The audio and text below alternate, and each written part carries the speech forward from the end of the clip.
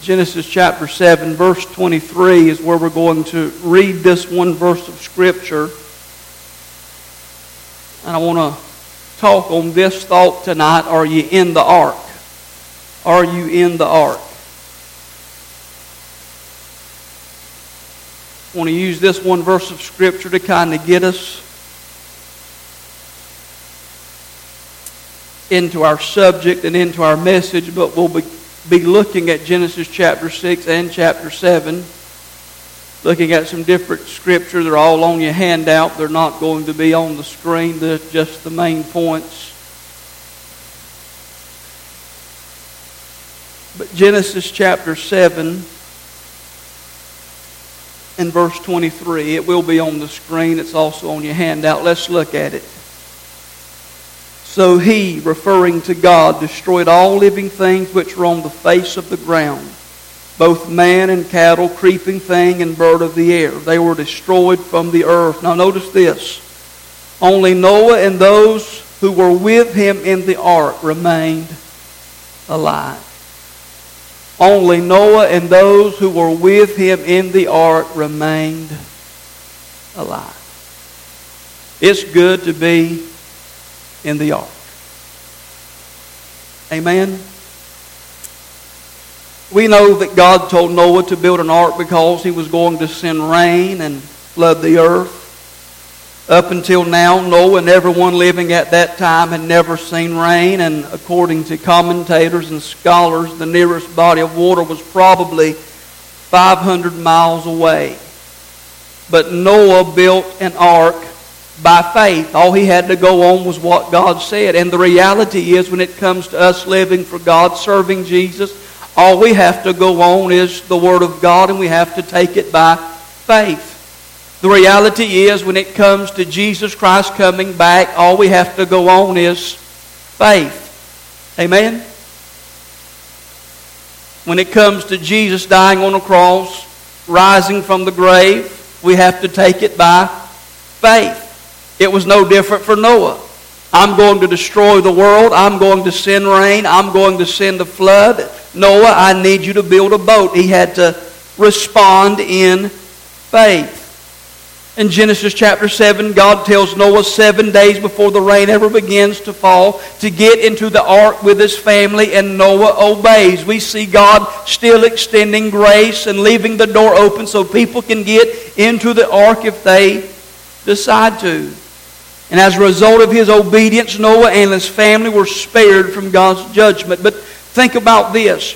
There were no storm clouds in the sky when God told them to get into the ark. Think about that. The sun's still shining. There's no raindrops falling when God said get into the ark. But Noah and his family obeyed God by faith. For 7 days they sat there with all of the animals before the flood waters ever came on the earth.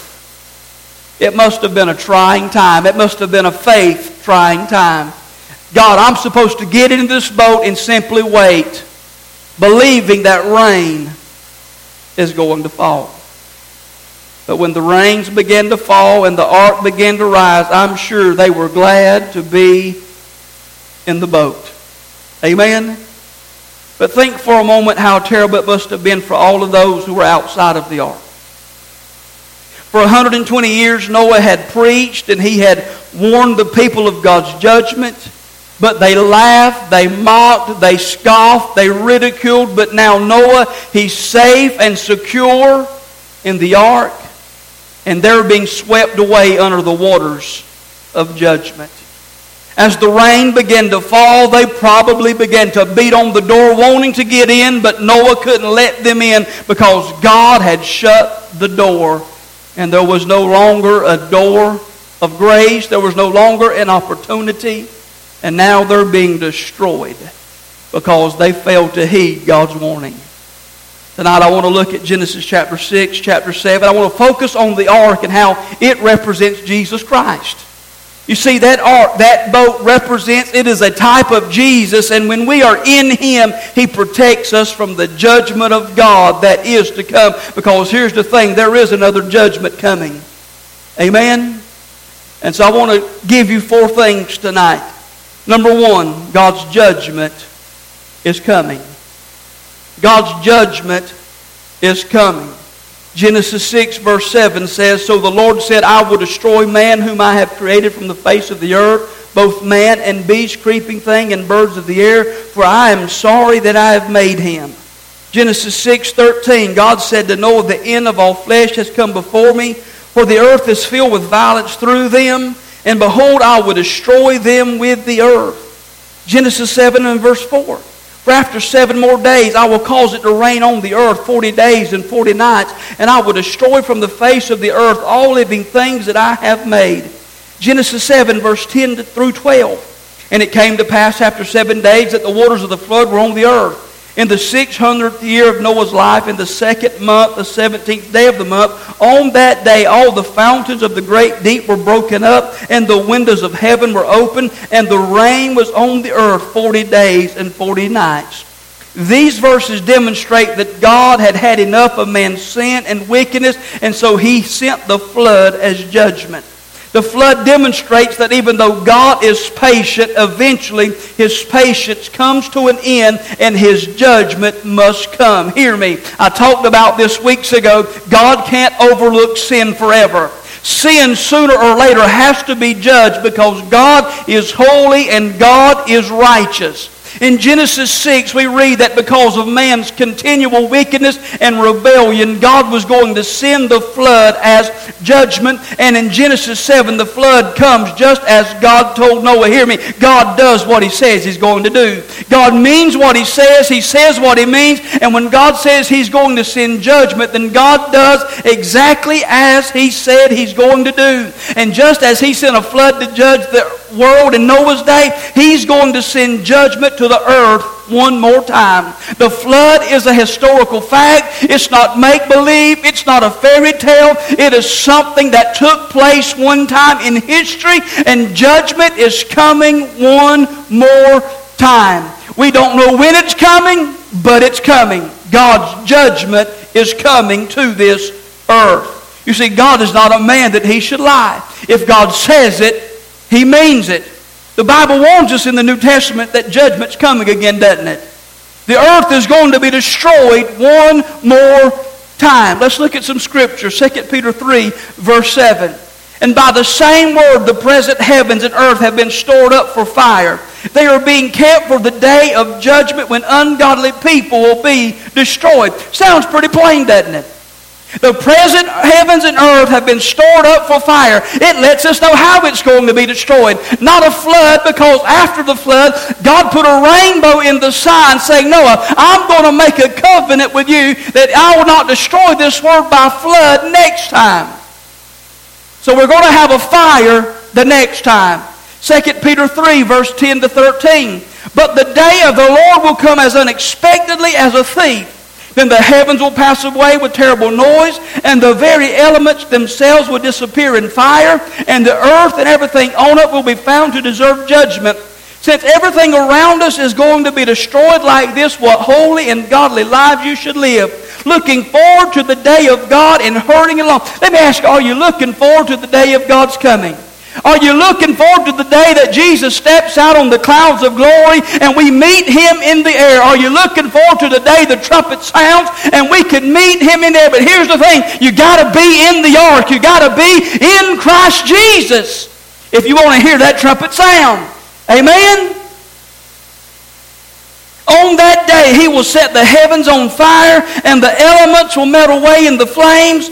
But we are looking forward to the new heavens and new earth He has promised, a world filled with God's righteousness. I'm looking for a new heaven and a new earth, because this earth and these heavens are going to pass away. They're going to burn up. This world will not last by, because God's judgment is coming. Just as it came during the days of Noah, it's coming again.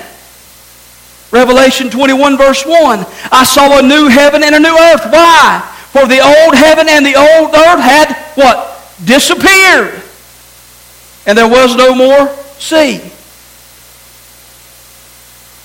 That's God's judgment. Just like God sent the flood, God's going to send judgment again in our day. I believe I said this last week. We could be the generation that sees the return of Jesus. But with His return comes His judgment, the time of tribulation upon this earth, a time that there's never been before. In fact, Jesus said this, it would be as it was in the days of Noah when He comes. They were eating, drinking, marrying, and giving in marriage. And Jesus said it's going to be that way again. It's going to be business as usual. We see that taking place in our society. No one's thinking about God. No one's looking for God. In fact, I would dare say that many in our world today, in fact, many Christians aren't looking for God. Let's just be honest.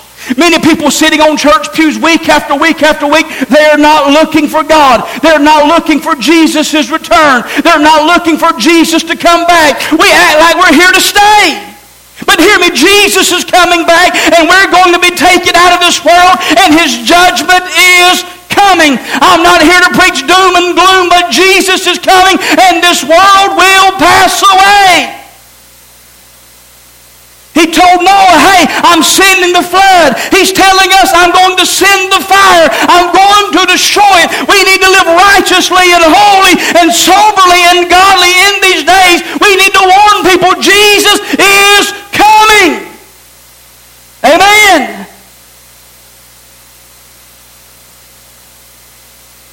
We see violence and corruption and wickedness is increasing and abounding in our society. And that's what was taking place in the days of Noah when God sent the flood.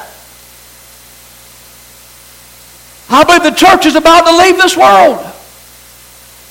Listen, I don't think anything else prophetically has to take place before we leave. Nothing else has to line up. No other I's have to be dotted and no other T's have to be crossed for us to leave this world. His return is imminent, meaning we can leave before we leave this place tonight. And yet we sit here like it could be another 100 years. We carry on like He's never coming back. And we're going to be caught unaware.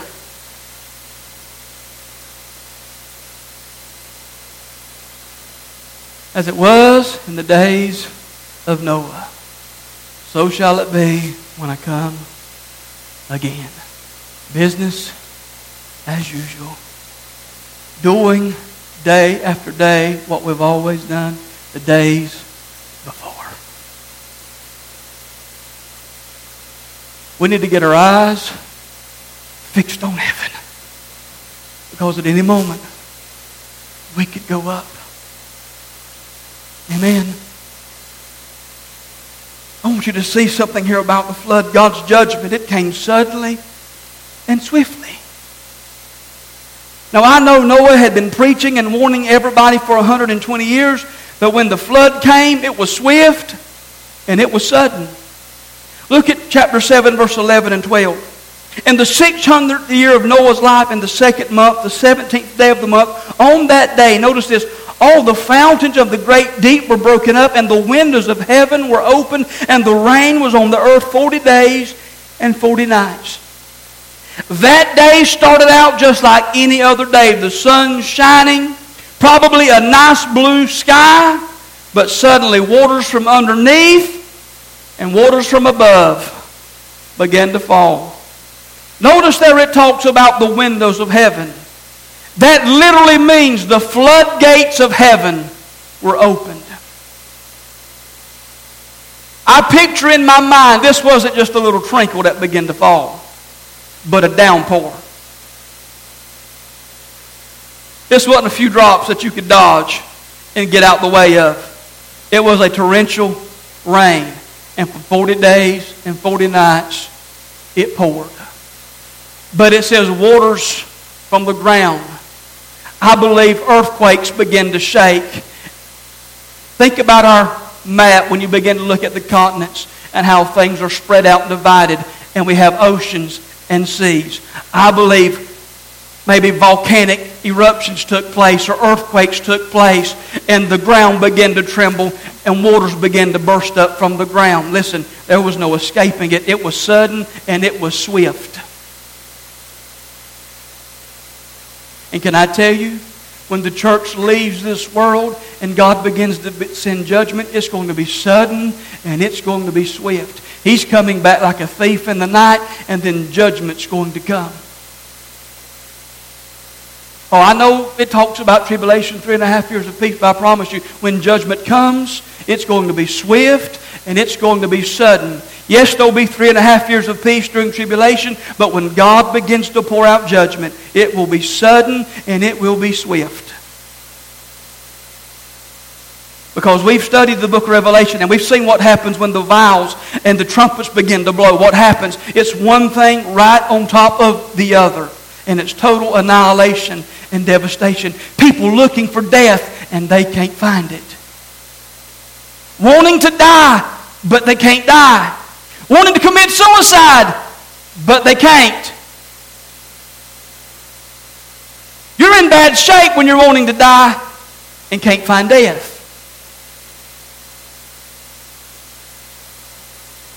God's future judgment is going to be swift and sudden. His judgment's coming. The flood proves it. He sent judgment one time, it's coming again. But here's the second thing I want us to learn. God's judgment doesn't come without warning. You see, this is the grace of God. His judgment doesn't come without warning. Noah was a preacher of righteousness. That's what Peter tells us. That Noah was a preacher of righteousness. For 120 years, he was not only a worker building the boat, he was a witness for God. He lived and walked with God. By his behavior, he showed, hey, I'm walking with God. He was committed in his work for God. But he preached and told people, God is sending judgment. But there is a way out. He witnessed while he worked. Because God didn't want people to perish. Listen, it is never God's intent for anybody to perish. You see, that's why Peter talks about people will scoff at his coming. We say Jesus is coming, but people scoff and ridicule. Where's his coming? But here's the thing. A day with the Lord is 1,000 years, and 1,000 years is a day. Why? Because God is not willing that any should perish. Because God wants to warn people. There's still time to get on board. There's still time to get in the ark. The door's still open, and you can come. Noah, he witnessed for God. And here's the thing. Like Noah, we should witness for God. Like Noah, we should warn people that, hey, judgment is coming. We should live right and walk with God, and by our conduct and our character, point people to Christ. They should see something else that they won't. But here's the thing. Not only in our conduct and character, in our conversation, we should tell people about Jesus. And there is a way of escape. Amen? But thirdly, let's move on. God's judgment can be escaped. The story of the flood shows us that before he brings judgment, God graciously provides a means of escape from his judgment. The ark that Noah built was a place of safety and security. It was a place of protection from the storm that was raging on the outside. But notice this. The ark wasn't Noah's idea, it was God's. Noah didn't come up with the idea of the boat. Noah didn't think, I think I'll go out and build a big old boat today. God come up with the idea. The ark was God's initiative. And can I just say this? Salvation isn't man's idea. It's God's idea. God revealed to Noah the ark. God designed it and gave the directions to Noah on how to build it. You see, no human plan would have saved Noah or anybody else. There was no means of escape except the means that God provided. The ark was the only thing sufficient to get Noah or anybody else through the flood. And can I tell you, the ark representing Jesus is the only thing that's going to get anybody through what God's about to send. Amen? The ark Noah built, it was a real boat. But it also pictures Jesus Christ and the salvation that he provides. I want you to notice a few things with me how the ark speaks of Jesus. I want you to notice, first of all, its substance. The Bible talks about it was made of gopher wood. Many scholars believe this was cypress. It's almost indestructible. It's durable, and it will not rot. If you've ever had a chest, a lot of times they're made out of cypress wood. People put cypress in their closets. Why? Because of its durability and its characteristics of not being able to abstain from moisture and rot, things of that nature. Wood is also a picture of humanity in the Bible. This wood pictures the humanity of Jesus. Just as those trees had to be cut down to build Noah's Ark, Jesus had to be cut down to provide a place of sanctuary for you and me. Think about the agony and the glory of Calvary and what He had to go through for you and me. Wounded for our transgressions, pierced for our iniquities. Think about its security. After the ark was built, it was covered with pitch. This was like tar. The word is used 70 other times in the Old Testament, and each time it's translated atonement. It literally means a covering. The wood alone, in other words, the wood alone wouldn't keep the water out, so there had to be a covering. Think about it. The word atonement brings to mind the shedding of blood. You see, think about this. It's not the humanity of Jesus or the life of Jesus that saves us. It's His death and the shedding of His blood that saves us. You see, He didn't come just to give us a good example. He came to die. Because it's in His death and the shedding of His blood and His resurrection that gives us atonement and redemption. It's the blood that seals us and keeps us safe from the wrath of God. Think about the size of the ark. The ark was 450 feet long, 75 feet wide, and 45 feet high. It could contain 3 million cubic feet. It was plenty big enough to hold all who would desire to enter. This is a picture of the sufficiency of Jesus. Hear me. He's able to save any who will come to Him. There's room at the cross for anybody who will come to Jesus. Amen. Oh, hallelujah. Oh, thank you, Jesus. Think about its shape. It wasn't shaped like a normal boat. In fact, it looked more like a floating coffin. It was like a rectangle. This speaks to us of the fact that Jesus died for us, and when we receive Him, we die to the world. When Noah entered the ark, he was identifying with death. When we come to Jesus, we're identifying with His death on the cross and for our death to sin. Think about that. Let's look at its structure. Look at Genesis chapter 6, verse 16. It's not in your notes, but just flip there if you have your Bible. Genesis 6, verse 16. You shall make a window for the ark, and you shall finish it to a cubit from above, and set the door of the ark in its side. You shall make it with lower, second, and third decks. The ark had one door, one window, and 3 stories. These elements are a picture of salvation.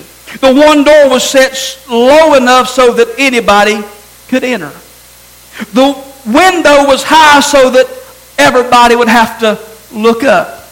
The 3 stories remind us that salvation is the work of the Father, the Son, and the Holy Spirit.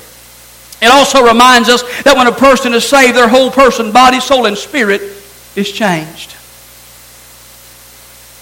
Think about its sustenance. Look at chapter 6, verse 21. And you shall take for yourself of all food that is eaten, and you shall gather it to yourself, and it shall be food for you and for them. Noah was saved by the ship, but he was also sustained and satisfied in the ship. He had everything in the ark that he would need to survive the flood. You see, in Christ, we find satisfaction for the soul.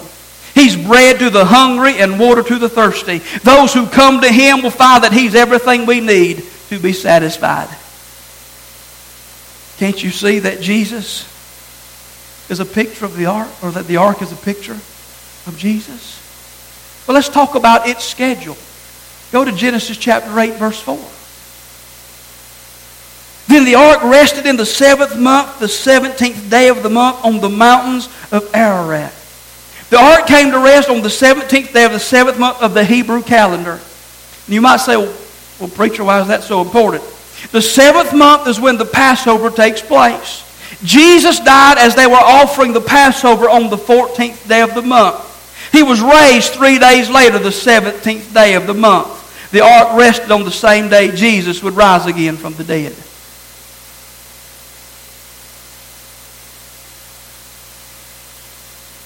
Let's look at one more thing about the ark. Let's look about its supply. The name Noah, it means rest. When Noah entered the ark, he found rest, safety, and salvation. Being in the ark saved his life, and believing in God saved his soul. Can you see how the ark pictures Jesus? It's amazing, isn't it?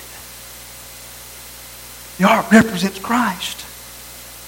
And if you can see how the ark represents Jesus, you've got to understand this. The wrath of God's about to be poured out on this world in which we live. And there's only one place you can find safety and salvation, and that's in Christ. You've got to be in the ark if you want to find salvation. If you want to find rest. If you want to find security, you've got to be in the ark. And His name is Jesus. You see, we don't have an ark like Noah did, but we've got a man named Jesus. And when you're in Him, you're safe and secure, and you find redemption. Amen? He died on the cross for our sins, and He rose again on the third day. Listen, people in our world, they want to go after this religion, and they want to chase after this God. But listen, if they're ever going to be saved, they have to receive Jesus as their Savior. Amen? You might say, preacher, it sounds kind of narrow. It is narrow. He's the only way. Jesus said in John 14:6, I'm the way, the truth, and the life. No man comes to the Father but by me. In Acts 4:12 it says, nor is there salvation in any other, for there is no other name under heaven given among men by which we must be saved. Jesus is the only way. That's how you escape judgment, through Jesus Christ. You see, Jesus is our ark of safety, but here's the thing. You have to accept His invitation. You see, Noah had to accept God's invitation into the ark. Look at Genesis chapter 7, verse 1. Then the Lord said to Noah, come into the ark. It's not a command, but an invitation. Come into the ark. That's the first time the word come shows up in the Bible, but it's not the last time. You go from Genesis to Revelation, and the invitation's still the same. Come. That's how you enter the ark. God extends the invitation. Come. And you accept the invitation, and you find safety for your soul. Amen? How many is glad tonight you've accepted the invitation that God gave? That you've entered the ark because God... And here's the thing. God was in the ark bidding Noah, come. Noah, I'm in here waiting. Just come. Hallelujah. You see, this invitation was open to everyone in Noah's day. Noah's preaching. And guess what? The invitation's still open today. Still open today. In fact, for 7 days, Noah was sitting on the ark and the door's still open. And I believe had anybody walked on board, God would have saved them just like Noah and his family. Because it's not God's will that people perish. You see, the door's still open today, and God's still calling out to people, come. Look at Isaiah 1:18. Come now and let us reason together, says the Lord. Though your sins are like scarlet, they shall be as white as snow. Though they are red like crimson, they shall be as wool. Matthew 11:28. Come to me, all you who labor and are heavy laden, and I will give you rest. Revelation 22:17, the Spirit and bride say, come. And let him who hears say, come. And let him who thirsts come. Whoever desires, let him take the water of life freely. Throughout the Bible, it's come.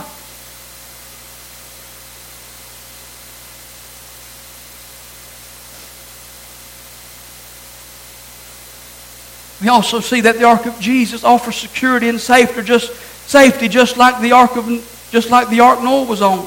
Look at Genesis 7, verse 16. It says, so those that entered, male and female of all flesh, went in as God had commanded him. And notice this, and the Lord shut him in. When God called, Noah heeded the Lord's voice. He entered the ark and found safety and security. We're told that when it came time for the floods to come, God Himself shut him in. I want you to notice a few things here. Notice that God didn't say, go into the ark. God said, come into the ark. He didn't say, go into the ark and I'll be watching you. He said, come into the ark and I'll be with you. Aren't you glad? that God's with us. That's the difference, isn't there? Look at Genesis 8:16. It says, go out of the ark, you and your wife, your sons, and your sons' wives with you. Here God says, go out of the ark. Do you see that? God said, come in here with me at the beginning, and He was still in there at the end. God didn't abandon Noah. God was there all along. You see, Noah was as safe in that ark as God was.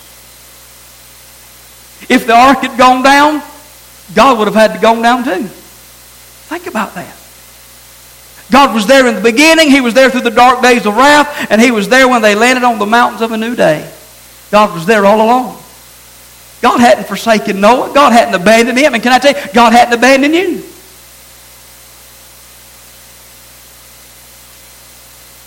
God shut them in. God controlled the door. He determined who went in and who stayed in. He sealed them in, and they were safe there until they arrived through their destination. Guess what? The floodwaters couldn't get in. And the reality is, Noah and his family couldn't get out. They were sealed in. And the Bible tells us, according to Ephesians 4:30, that we've been sealed into the day of redemption. Noah was kept safe in the ark by the power of God. And according to 1 Peter 1:5, we have been kept by the power of God. What are you saying, preacher? Here's what I'm saying. You've made it this far on your journey because God has shut you in. You faced the storms and the problems and all the things you've gone through in life is because God has called you into the ark, and God's been there all along. That's how you've made it. Amen?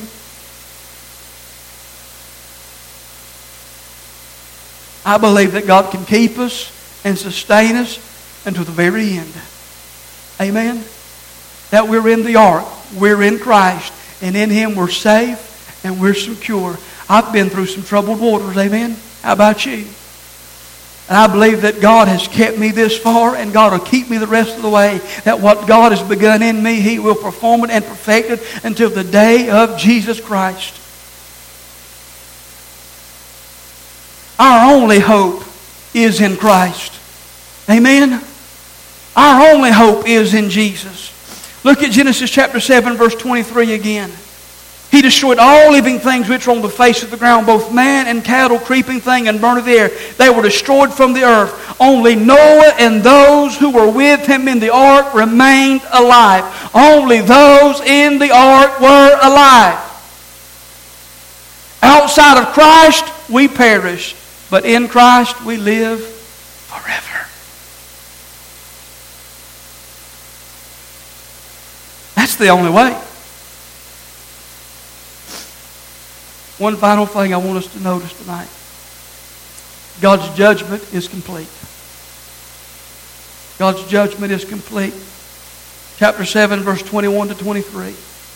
And all flesh died that moved on the earth, birds and cattle and beasts and every creeping thing that creeps on the earth and every man. All in whose nostrils was the breath of the Spirit of life. All that was on the dry land died. So He destroyed all living things that which were on the face of the ground, both man and cattle, creeping thing and bird of the air. They were destroyed from the earth. Nothing escaped God's judgment except Noah and his family and the animals that were in the ark. Every other person and every other animal perished. And here's the thing. They had as much opportunity to escape as Noah did, but they rejected God's warning, and it cost them their lives. God did what He said He was going to do. He destroyed everything. These verses say all flesh died. Everything that had the breath of life in it. Everything on dry land, it died. God destroyed all living things. God didn't send partial judgment. It was complete, total, utter judgment. He didn't leave anything undone. And when He sends judgment again, He's not going to leave anything undone. And that leads me to say this. I believe the flood was a worldwide flood. I don't believe it was some localized flood just in Noah's area. And here's why I say that. If it were simply a local flood, God could have told Noah simply to move. Go to some other area. Also, the waters were above the mountains 15 cubits, approximately 24 feet above the mountains is how high the water rose. So I believe it speaks of a global flood. The entire earth was flooded. Also, fossils of sea life have been found in different parts of the world. In fact, if I'm not mistaken, there have been fossils of sea life under feet of ice in the Himalayas. So it had to be a global flood to have fossils all over the world of sea life. So a local flood doesn't make sense. And here's the thing. If it was a local flood, that means the judgment of fire is going to have to be local. And that don't make sense. That means it's only going to hit a certain area and everybody else is going to get spared. So it doesn't make sense from a biblical standpoint. I believe it was a worldwide thing. And so God sent complete and total judgment in Noah's day. And He's going to do it again in the future. And we don't know the time, but it's coming. But it's coming. So as I close tonight and wrap things up, Noah survived because he believed God entered the ark by faith. He could have doubted the integrity and ability of the ark. He could have failed to believe the promises of God. He could have stayed outside, and if he had, he would have died just like the rest. But when God's invitation came to him, Noah entered the ark by faith, and he was saved. And it tells us there again in verse 23 that those who were with him in the ark remained alive. So I ask you this tonight, very simple question. Are you in the ark? Are you in Christ? The only way to escape what's coming is to be in Christ. He is our ark of safety. He is our ark of security. Listen, our good work won't help us. Our religious deeds won't help us. It's only through Jesus Christ that we can find refuge and salvation from the judgment ahead. And notice this, on the ark there was only one door.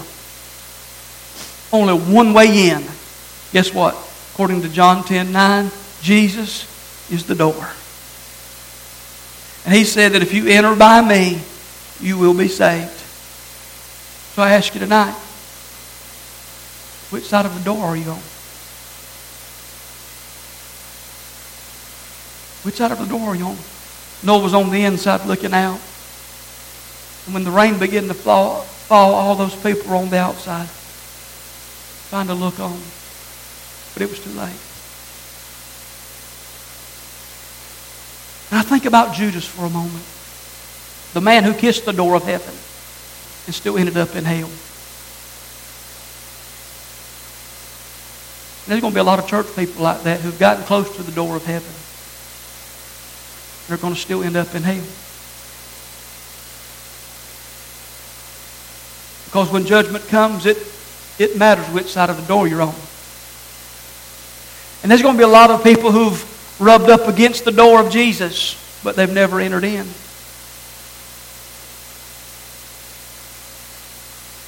A lot of people like Judas that have made acquaintances kind of with the door, come to church and even felt His presence and His conviction, but have never accepted the invitation. Going to have to go through His judgment. Are you in the ark? Are you in the ark? I can't answer that question for you. I have to answer it for myself. You have to answer it for yourself. But judgment is coming. I don't want to be here when it comes. Amen. Would you stand with me? Let's go to the Lord in prayer.